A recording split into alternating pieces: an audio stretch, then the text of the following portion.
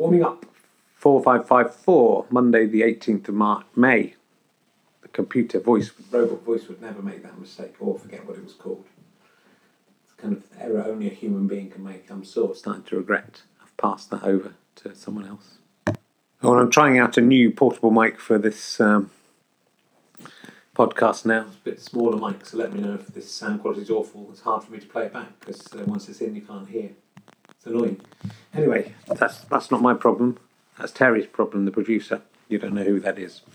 Edit that out, Terry. I shouldn't have said that. Anyway, after Friday's successes, it was only right that the universe, as usual, brought me down to earth. I was heading to Wrexham, where, due to general indifference, I'd been moved from the main auditorium to the small studio space and still hadn't sold enough tickets to fill it. Not that that was unexpected, just a sharp juxtaposition with the way last week ended. To be honest, I was a little surprised that 100 people in Wrexham wanted to see me. It takes more than me to impress the people of Wrexham. Between 2001 and 2005, Wrexham Council's website was named Best Local Government Portal in Wales on 4 occasions. And this century, they've applied 3 times for city status. They haven't achieved it, and they never will. But you have to admire their Robert the Bruce-like persistence. So I've got to be a bit quieter. My baby's stirring. It's hard being a dad, isn't it? It's all right. Edit that bit out, Terry. I don't want people to see the soft side of me. I started work on my sitcom script in the car on the way up. There's a long way to go before I'll get this together, and I have to work out what it's going to be, what the rules of the sci-fi in it are, and who the main characters are. But it was good to be starting to ask these questions. Will this be the first script of mine since 2007 to make it to the screen? I find it utterly terrifying that it's 8 years since You Can Choose Your Friends was screened, and it must be over a decade since I started writing it. Since then, I've written Relativity, Absolutely Scrabulous, Gorgeous, TV and radio versions, Chedwood, 2 versions of Ra Ra Rasputin, an episode of Man Down, and attempted other scripts like my UKIP-based sitcom Little Hitler, and I've written a play, I Killed Rasputin, but none of them have come to anything, and I expect I've forgotten something as well. Other Nether-produced scripts, of course, include Sex Amongst the Stalagmites, so that was the first version of Gorgeous, really, Hostages, Warming Up, and Double Act, plus the first script I wrote back in 1990, Coat Tim. This is not unusual for a writer. There are people in America who are millionaires from film scripts they've written and optioned, but which never get made. I was lucky enough to get paid on most of the pilot scripts I've written. I quite like the idea of seeing I can write a script every year for the rest of my life, get paid for it, but never see it made. It'd be awfully depressing, but bizarrely quite cool too. To walk the tightrope between success and failure, not good enough to get stuff made, but still good enough that they keep paying you to try.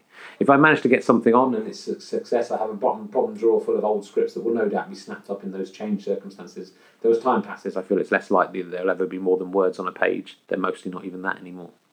It's hard to pick yourself up after a script you put your heart and soul into gets rejected, and in the old days I found it hard to commit to writing a script, hoping that would make the pain less intense, but of course it just meant the scripts weren't good enough and so were bound to be rejected.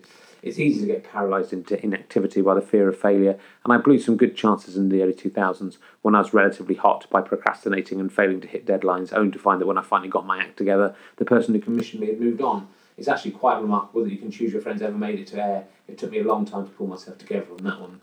So will this new script join the pile in my virtual bottom drawer? I think it's going to be quite a tough write and an even tougher sell, and I would be very surprised if it makes it to air. But that frees me up to write exactly what I want rather than what I think might please people, and you never know. If it lands on the right desk and the person who reads it is in a good mood or has recently gone insane, but no one has realised they have, then it might make it. And no, Kickstarter is not really an option for something like this. Not only would the cost of making even a simple sitcom be huge, it would take me at least a year of solid work to write 6 sitcoms, six scripts. I need someone else to pay for it and to pay me to get this kind of thing going. Though if all the 150,000 RHLSTP listeners gave me £1 a month, then I reckon we could do one of them. But they won't, so it doesn't matter. And so far on all these things, I'm not taking any money out of the pot. It's all going to pay for the podcasts and whatever. Like Wrexham and its attempt to get city status, being a writer is mainly about never giving up, even in the face of seeming certainty of failure. And the 100 Wrexhamians who came to see me were rather lovely. It was a good show. Once again, a great game of Addams Family Pinball was interrupted by me having to go back on stage for the second half.